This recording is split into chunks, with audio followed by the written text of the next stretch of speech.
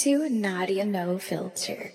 Welcome back to the podcast. I've obviously been MIA for the past few months, so I can't say on this week's episode we'll talk about blah, blah, blah, because it's more like this quarter's episode, which I will try to make more episodes, I promise. I feel like one thing that I did not get that a lot of people did is the memo that we're back in action. Like COVID-19 is no longer a thing. Quarantine days are completely in the past.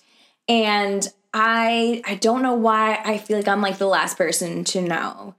So basically, I feel that when COVID happened, you know, the lockdown happened, it was kind of like a worldwide announcement. You know, we knew that, hey, you'd have to shelter in place, social distance, X, Y, and Z, don't leave your house, yada, yada, yada. And we knew that, you know, for some time, it was going to be a quarantine lockdown type of situation. Everyone was having, you know, mental breakdowns at the same time. Everyone stopped working out at the same time. I like that unity.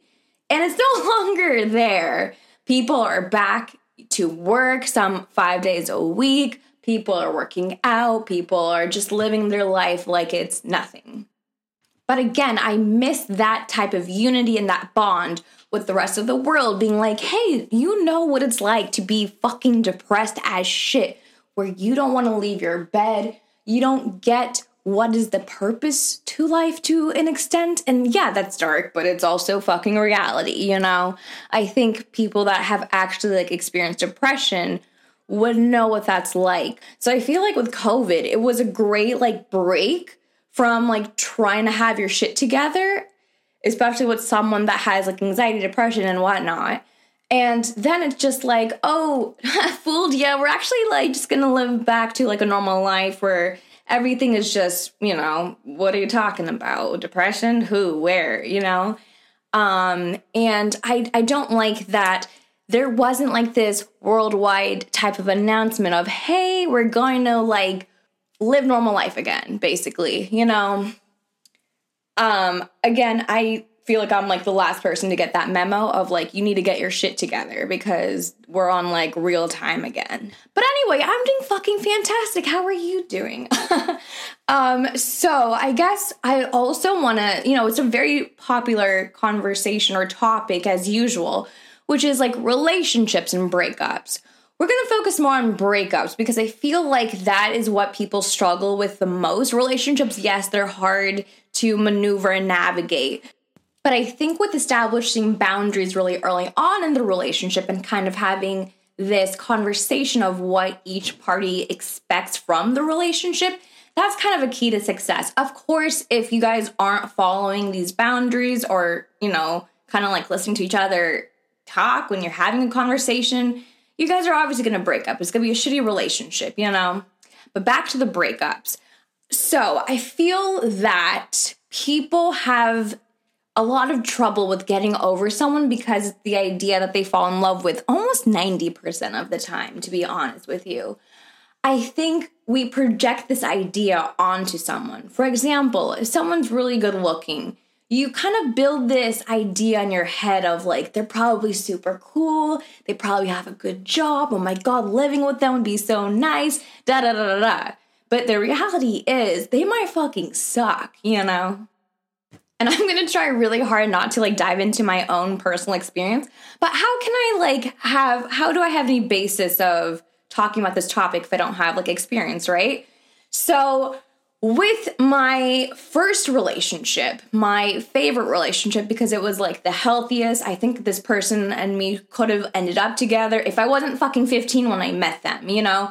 They were perfect on paper, perfect in real life, but I was 15 and going to college at 17, 18, and I wanted to date other dudes, so like that's why we broke up.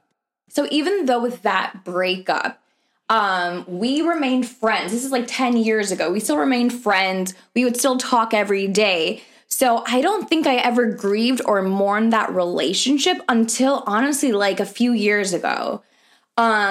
So our dynamic and friendship changed where he wasn't like a best friend. He was an actual like real best friend where he would like give me dating advice. If I felt like shit or depressed, he would, come rescue me. Well, that sounds like I was a damsel in distress, but whatever. And so that was really helpful, having him as kind of an anchor to reality and being like my stability, you know? So in 2015, he got someone pregnant, basically, you know, is a dad, married, all of that. So obviously the friendship and the dynamic has to change. You know, it'd be really weird if it didn't. After experiencing that, I started to grieve like the relationship, but it was like the friendship aspect.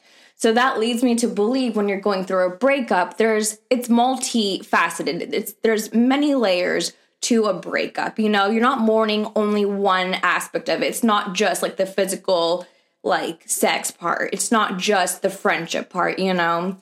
And with my most recent type of dating experience, I don't even know if I'd call it like a relationship, because there was no relationship. We weren't friends.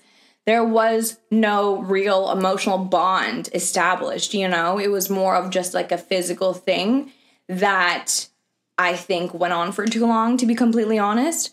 And going through that type of breakup, so to speak, now, it's hard in some ways where I have to remind myself it's the idea of this person that I'm mourning or grieving. And it's a little easier in the sense that there's no real relationship to mourn, you know?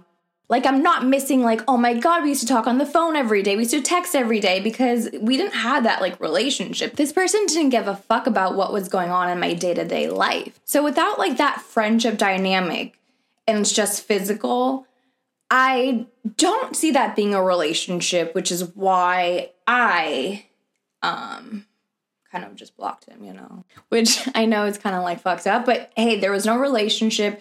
There doesn't need to be a breakup, you know, there doesn't need to be that discussion, that conversation of like, hey, things aren't working out, because we're not a fucking item. We're not a thing. This is all like, I don't know, play pretend type of whatever the fuck. I don't know. And there's obviously like a lot more when it comes to this. Like, this person love bombed me. You know, this person just lied continuously about their like what they're gonna do with their life. You know, they're gonna move out there. Like, this person also like lived with their ex-girlfriend, which is like the biggest red flag of all. And I was like, well, this person also just recently got out of fucking prison, so like it makes sense. You know, there was a lot there. Obviously, if this was any normal person, I would never give them the time of day, but they like kind of, I don't know, dangled the idea of becoming like famous in front of my motherfucking like face, you know? So, I mean, it feels different. Okay, to be fair, this person was Calvin Klein's first public gay boyfriend, was paid gay. That should have also been like a red flag, that you don't have like any value. You will sell your body for money. You don't give a fuck about really anything.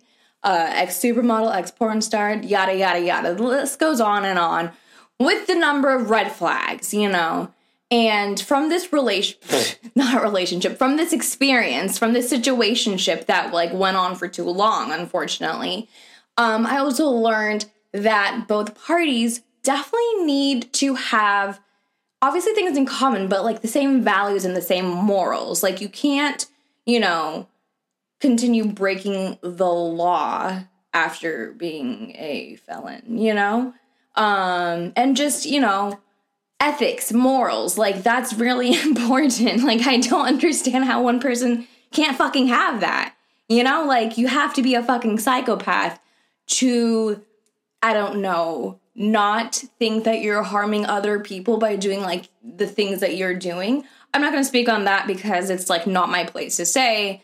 Yeah, so I feel like, you know, with this breakup, if you want to call it that, the ending of whatever this was, it is different because, again, like I've said, I'll reiterate, there was no friendship, there was like no relationship aspect, but there was that idea that I projected onto him. And I feel like when you project an idea onto someone, it's still multifaceted, like it's multi-layered, because you create this idea of like, oh my God, they're nice and charming, they could be good with kids, da da da da da. So you still have to like mourn the loss of something that never existed, you know? So it's a complete mindfuck. You really have to rewire your neural network, which, you know, it's a lot of work to change the way you think, to change your behavior. It takes a lot of time, a lot of work, a lot of energy.